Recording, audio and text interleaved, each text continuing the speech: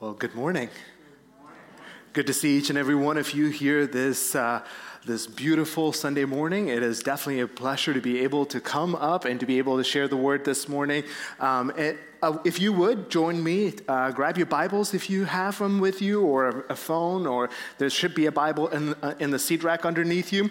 We're going to be in Genesis chapter 15. Genesis chapter 15. We are, Pastor Rick mentioned a few minutes ago that we're jumping back into the series in Abraham. We took a brief break last week, as Pastor Rick mentioned, to talk a little bit about Lent and everything surrounding it. So I do encourage you, if you haven't heard that sermon, to go back and listen to it.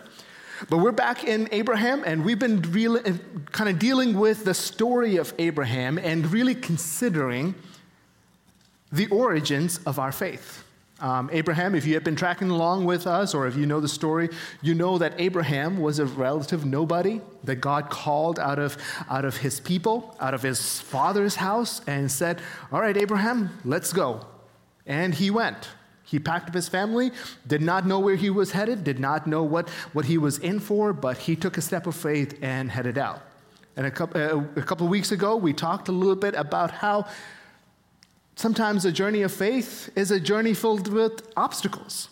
It's a journey filled with trials. And to Abraham, those were not moments to stop, but instead it was moments to engage with the obstacle. It was moments to engage and deal with it in faith. It was moments that helped him grow. And so this morning, I have a simple question for you. On this slide, it says Abraham, the origin of our faith. And I want to deal with that part a little bit. Our faith. So often when we talk about Christianity, we talk about Judaism, we often draw our roots back to Abraham.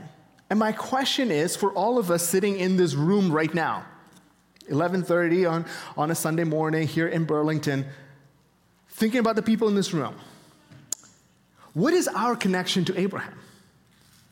How do we connect back to Abraham?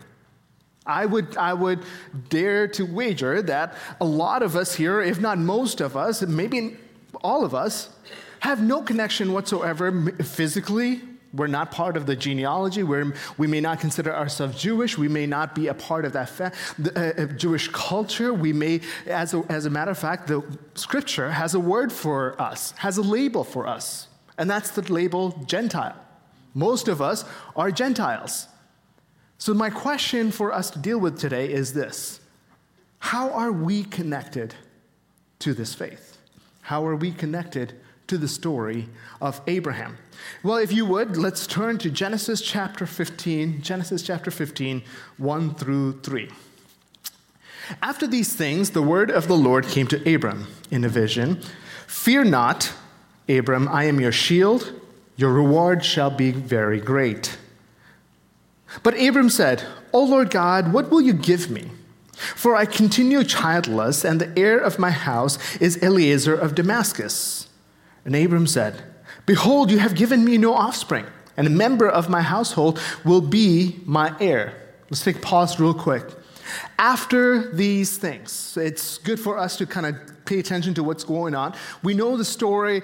A couple of weeks ago, Pastor Rick shared about how Abraham and his group of men, 318 of them, they went to war against five kings and their armies. So you can already imagine what that war was like.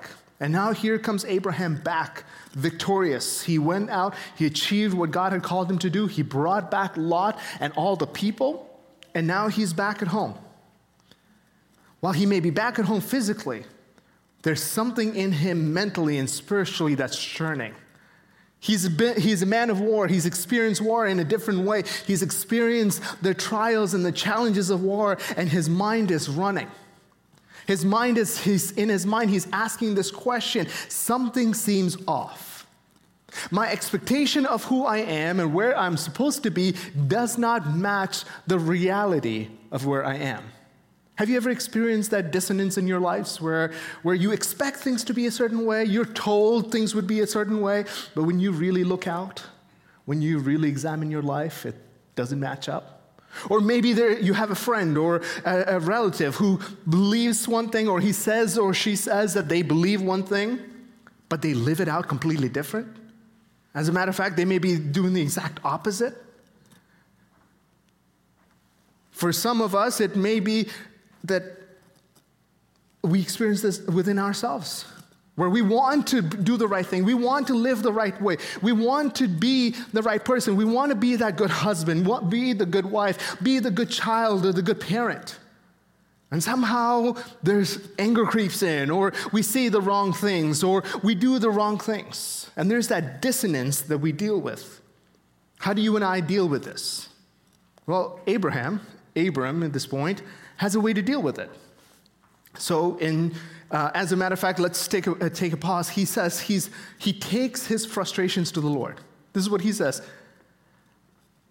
He's sitting in wherever his situation is, and he's fearful. He's worried. He's thinking about the promises that God has given him. As a matter of fact, in Genesis chapter 12, a few weeks ago, we read that when God called him out with a promise. And here's the promise. In Genesis 12, verses 1 through 3, this is what it says. Now the Lord said to Abram, go out from your country, your kindred, and your father's house to the land that I will show you. This is his call. He responds to this call and just packs up and leaves. And I will make for you a great nation. I will bless you, and I will make your name great so that you will be a blessing. I will bless those who bless you, and him who dishonors you I will curse. And in you all the families of the earth shall be blessed. I will make of you a great nation. Here's a promise that God gave Abram. God calls him saying, let's go, Abram, and here's why I'm taking you out. Here's the promise that I give you as you step out. I know you're childless, but out of you a great nation will rise. And out of your family, all the nations of the earth will be blessed. All the families of the earth will be blessed. And here we are, we fast forward, this is at age 75 when Abram gets this call. Now, as we come to this story, Abram's approximately 84 years old. 9 years have passed since his call. And here Abram's having fought war and having fought all the chaos and everything. He's sitting here and his mind is running. He says, God, where is your promise? You said that I would have an heir. And in this moment, God is responding to him and says, Abram, do not fear. I am with you. Your reward will be great. As a matter of fact, will be very great.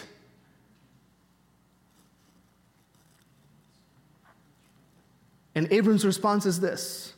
You say things, you keep promising me, but how can this promise come true if there is a big component of this promise missing? You see, the fact that I don't have a child is a big problem. How are nations going to be blessed out of me when I don't have a child for that blessing to flow through? You say the families of the earth will be blessed through me, but how? As a matter of fact, things are so bad that according to our custom, when I die, Eliezer, my servant, my chief of staff at my house, he's going to get everything. So all I'm seeing is roadblocks. All I'm seeing is the exact opposite of what you have said would happen. Some of us feel that way right now. Some of us have had promises that we've been holding on to, promises in Scripture about healing, but yet we're sick. We have promises in Scripture about provision, yet we're struggling when we're day to day, we're just scraping by. There are promises of, I will be with you, and yet our anxiety is at its peak. There are promises in Scripture that we're told, hold on to them. And your question is, for how long? Because it's been years of this. Abraham is saying, it's been 9 years since you promised me, and yet nothing. As a matter of fact, that promise, he would have to wait for it even longer. Because you see, when God promised him the first time that he would have a child, he was 75. He wouldn't have his child, Isaac, until he was 99, 100.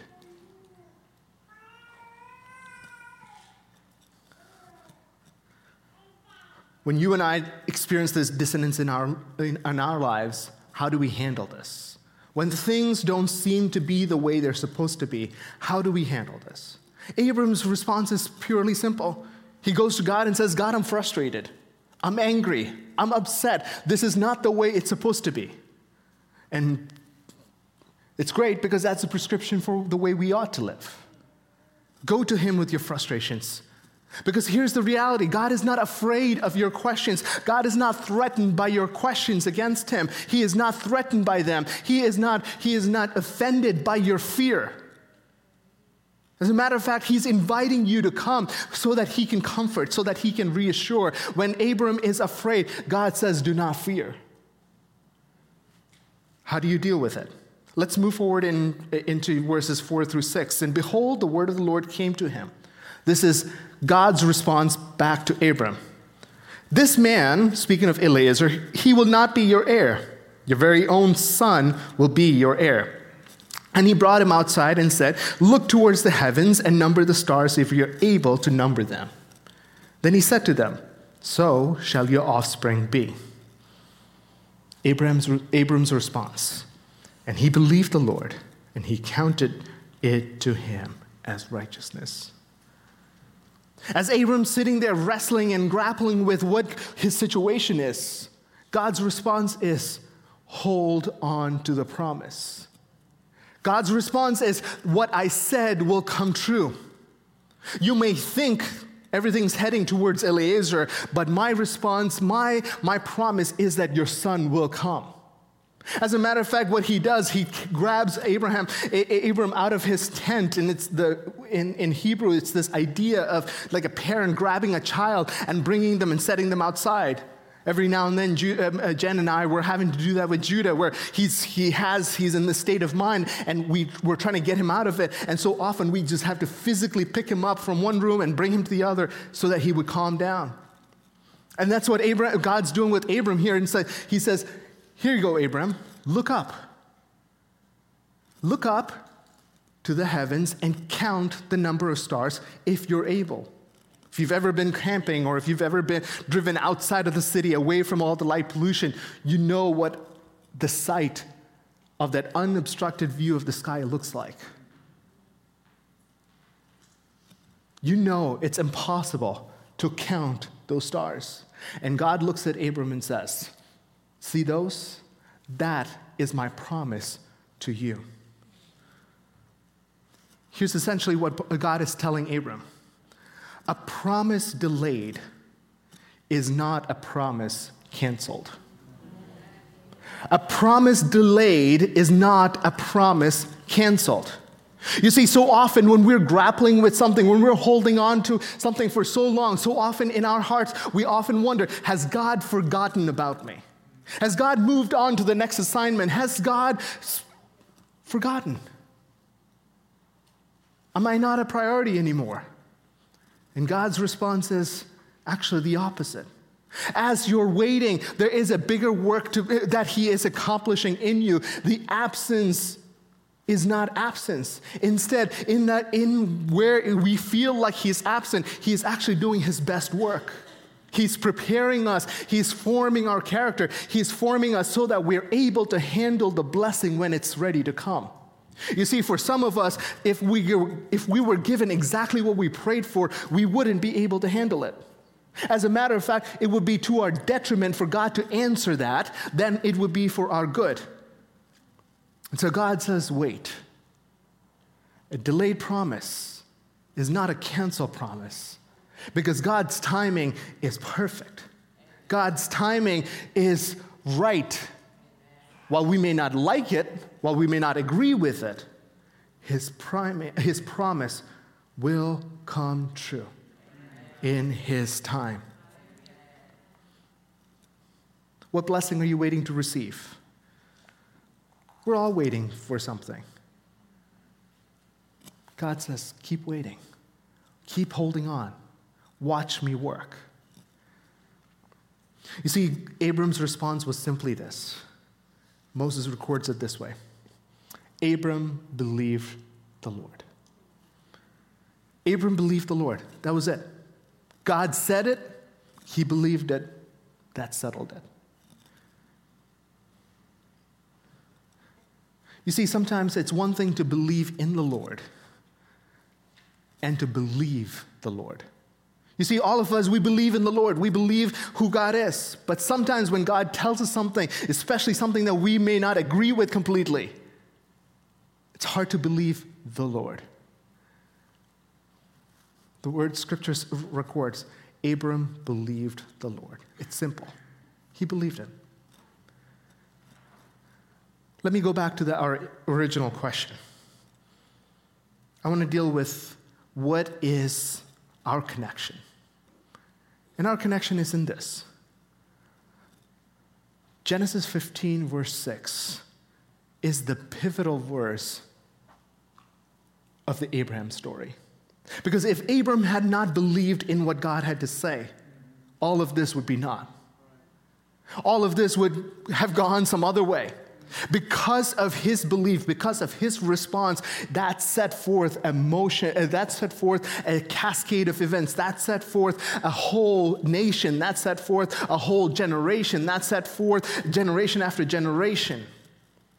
Because you see, in this moment, when Abram believed, God's response was, and he credited it to him for righteousness. Credited it to him for righteousness. It's just being righteous is being conformed to a moral standard, being conformed to who God is, because God is righteous. And God is essentially saying, Abram, just like me, you're righteous. You're credited to righteousness. This does not mean that suddenly he became holy, that suddenly he was divine. None of that changed. As a matter of fact, if you follow his story coming up in the next few weeks, it's getting better. He's going to make some spectacularly horrible decisions. He's just like you and me. We sin all the time. Nothing about Abram changed in the physical sense, but in the spiritual sense, what was once unrighteous is now righteous. Now, those of you who are old enough, or I shouldn't say old enough, how many of you have used a checkbook? Okay, that's less than half the room. Okay, for those of you who've used a checkbook, you may remember the two columns that you have. You have the description, and what are the two columns? The credit and the debit and the credit, right?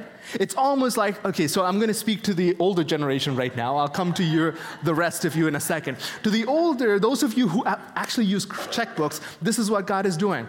In that credit column, God is writing righteous.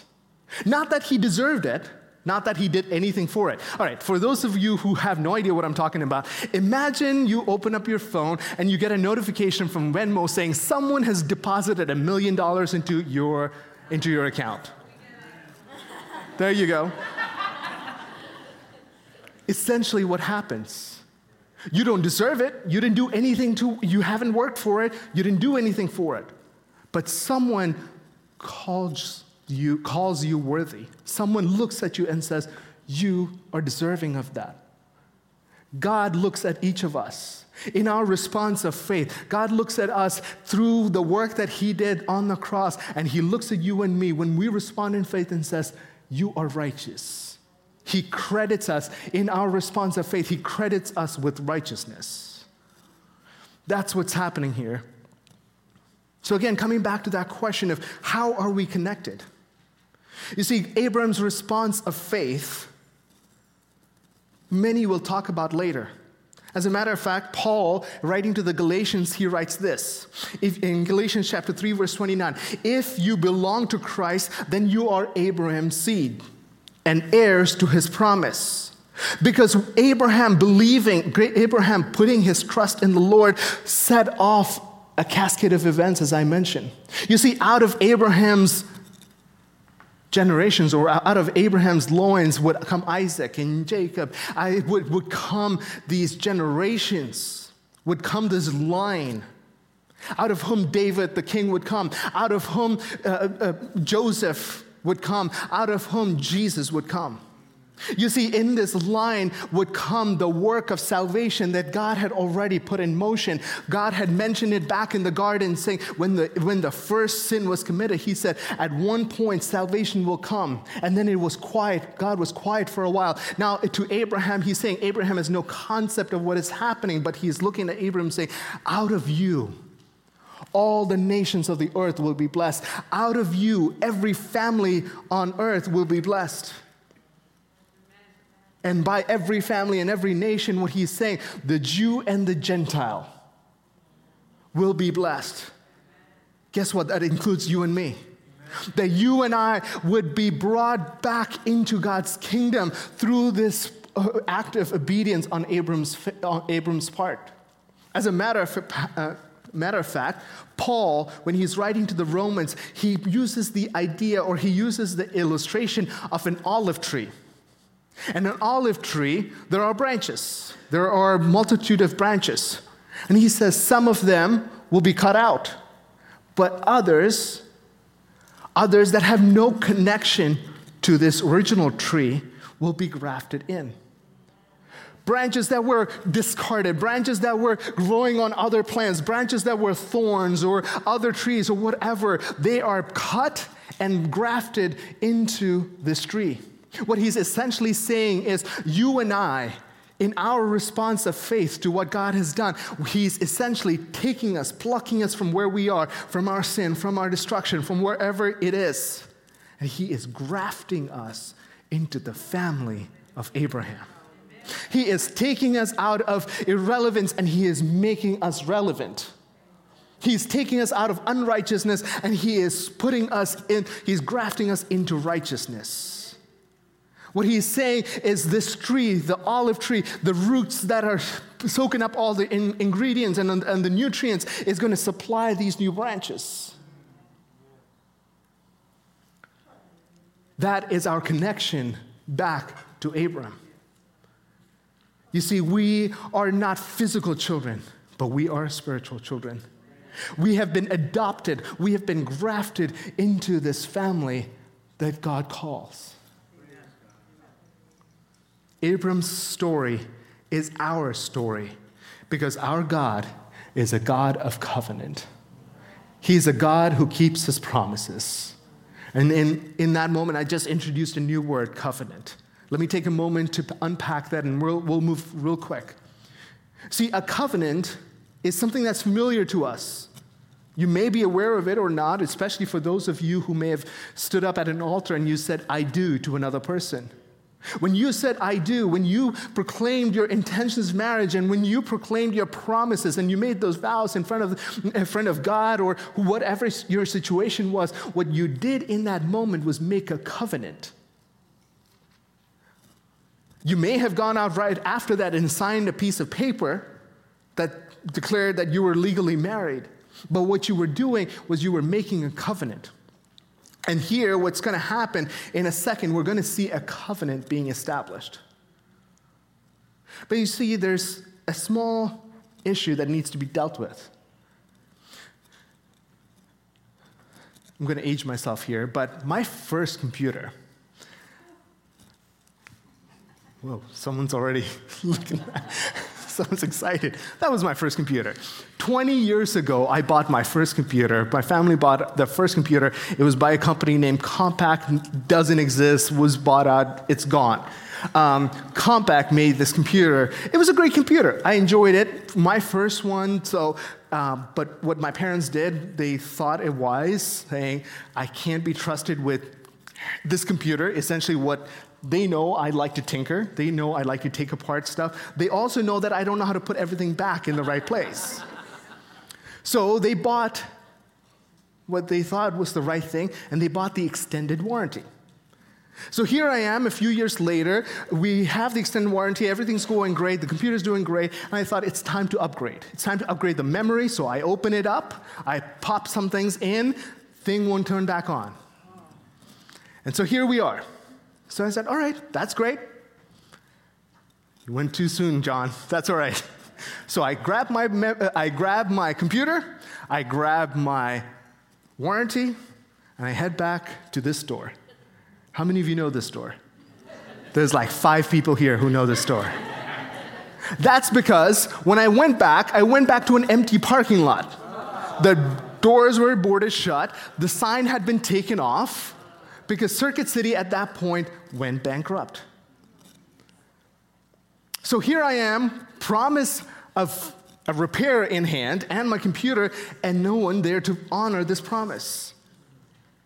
You see, a promise is only as good as the one making the promise. A guarantee is only as good as the guarantor. Many of us own products that have lifetime warranties. So if you're telling me that if you live to be 150, will that company who made the product still be around to service it? You see, people make promises all the time.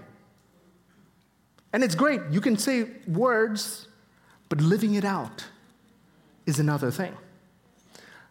Abram, in this moment, God is promising him, saying, God is saying, I will bless you, I will do this, I will make you great. Okay.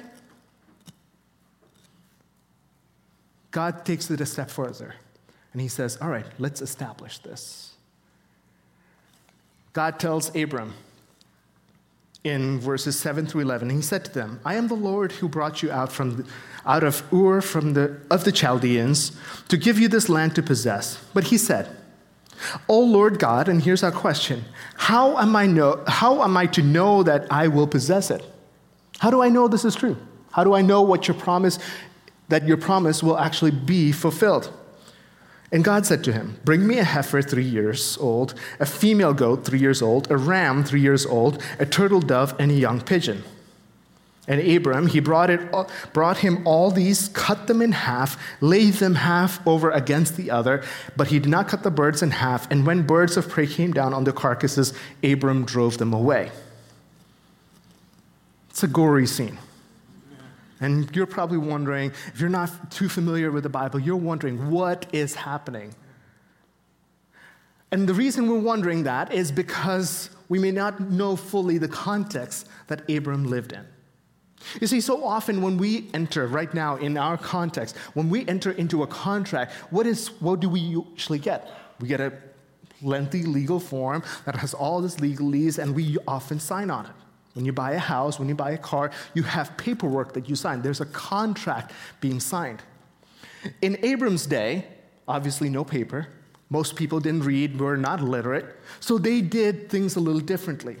What they did was they would have the terms of the contract or the covenant set out, and then they would do this ceremony with these animals where they would cut the animals in half, lay them on the floor, create this aisle, and the parties, party A, party B, whoever is connected, would walk in between this carcass.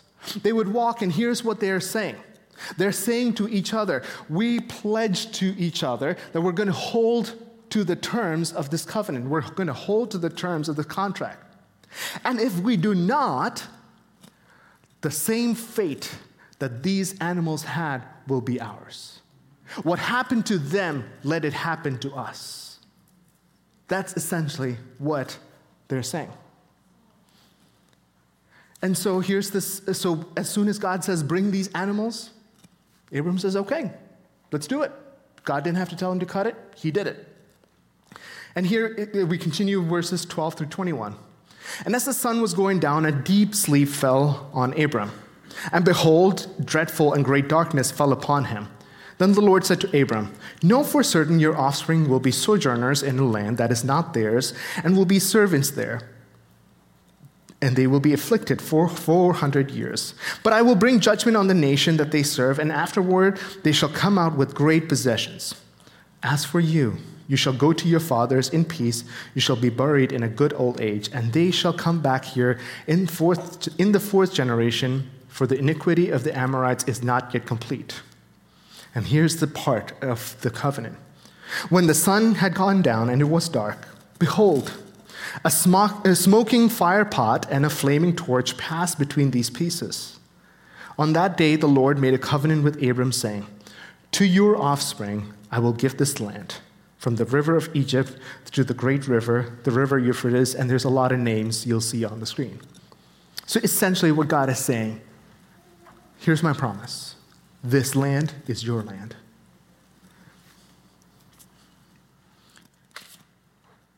You see, this ceremony would have been witnessed by the locals, the community would have usually come. But in this instance, it's just God and Abram. And as Abram there's a deep sleep that comes upon him, a deep darkness that comes upon him, that sets upon him. And he's in this moment, and God starts speaking to him and lays out what his generations are going to go through, what the next 400 into 500 into his generations are going to go through. And he tells them, this is what's going to happen.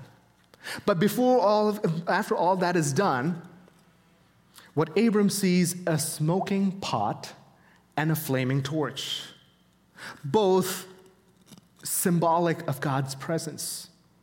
God's presence suddenly appeared. And if that was not startling enough for Abram, that was not the biggest astonishing moment. What was more astonishing to Abram was that the smoking pot and the flaming torch suddenly came in between the carcasses, came upon that aisle. What was supposed to be party A and party B walking through that aisle together is suddenly only party A walking through the aisle. It's suddenly only the torch and the pot going through. This idea of God's presence just walking through. And you may wonder, this is weird. What is happening? What is God trying to say? God is essentially saying this. Abram, this covenant is between you and me. I'm blessing you with this covenant. I'm blessing you. I'm giving you all the blessings of this covenant. But you see, the penalty of breaking this covenant, I'm going to take upon myself. God, in that moment, he is stepping into that place and he's saying, if I break this covenant, what happened to these animals will happen to me. And Abram's like, great, that's wonderful. That's not the practice, because usually when a king or whoever made that covenant, they would make sure everyone was in it. No one took the liability of the penalty on their own. But God did. But then in Abram's mind, this is probably the question. God, I have no doubt that you will do what you're telling me you will do. But here's my concern. What if I break this covenant? What if I don't live up to the terms? What if I don't live up to the person that you've called me to? What if I can't hold up my end of the bargain? And that's a true question if Abram asked that. And that's a question that becomes reality, because generation after generation, no one held up their end of the bargain. No one held up, his generations would not hold up their end of the covenant. So here's the answer. Many hundred years later, a couple of millennia later, Pastor corrected me this morning. You see, a darkness will fall again. This time not on Abraham, but instead by the cross at Calvary. The sun would go dark, the sky would go dark, and then darkness would fall. And in the midst of that darkness was God himself on the cross, taking the penalty of a covenant that was broken. Not by God, but by man. Not by the one who actually walked through the path, but instead those who he chose to bless. God says, the price of your sin, I will take. The price of us not living up to this ideal, I will take. The price of you and me, the price of the way we live, I will take. And that work that was done at Calvary, that is the blessing for you and for me. You see, with that penalty, he's completing the work. He's completing the terms of that agreement. And through the blessing that God gives Abraham, you and I, we are part of his family now. God declared to Abraham that through you, the generations and the families of the earth would be blessed. And here we are. People who had no connection to each other, people who have come from various countries and various situations and various legacies, and here we are together, brought together by the one thing that was promised to Abraham, the faith that ties us all together. How do you and I know that the God who promised will keep it? How do you and I, what guarantee do we have? God walked down that center aisle. He said, all of this, it's on me. You see, salvation is not based on your cooperation. Salvation does not need your activity. It does not need your act. It does not need your work. So often we think that we do. We think that we have to play a part. What God is saying is, I don't need that. Because I'm going to pay the penalty myself. And I'm going to accomplish this myself. I'm going to invite the worship team back. See, God's promises are guaranteed by none other than himself. The covenant is guaranteed by none other than himself. In the Hebrews, he says there was usually when we make promises, the author of Hebrews says this, when you make a promise, you usually appeal by the one higher than you, right? When you go into get a mortgage, you say, hey, these are my references, or this is what I have to put as collateral. Who does God put as collateral? God puts himself. He says, myself I give. Myself I give.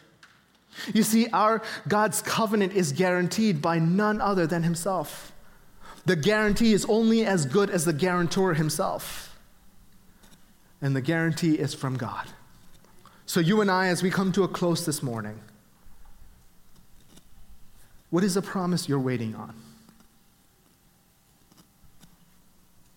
What is the thing that you've been seeking God about?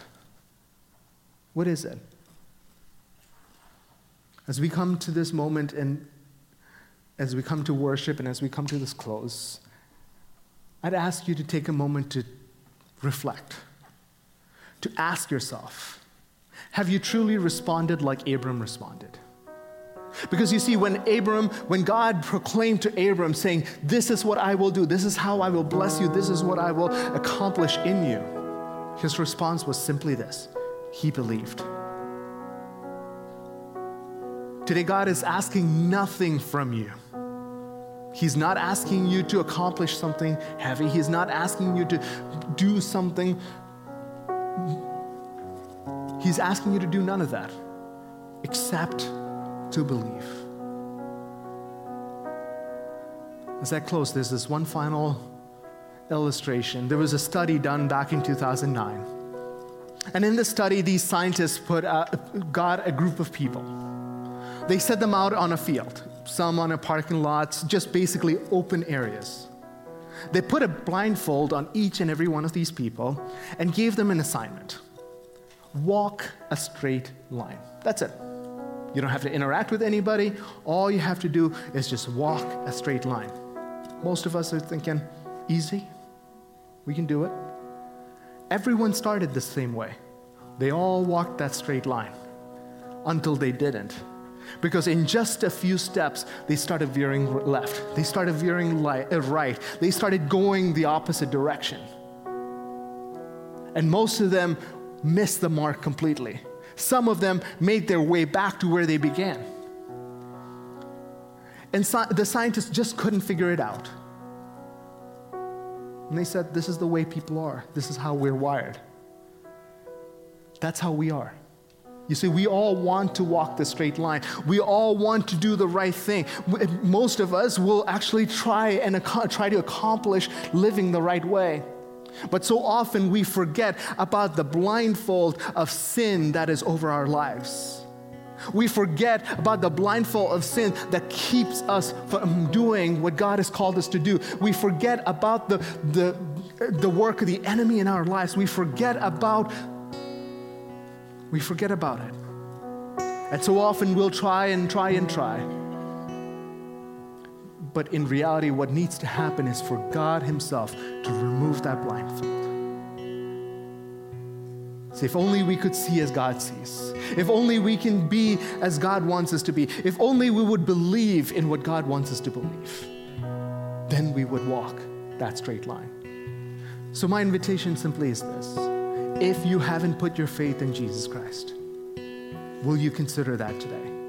Because his promise is this: salvation is yours.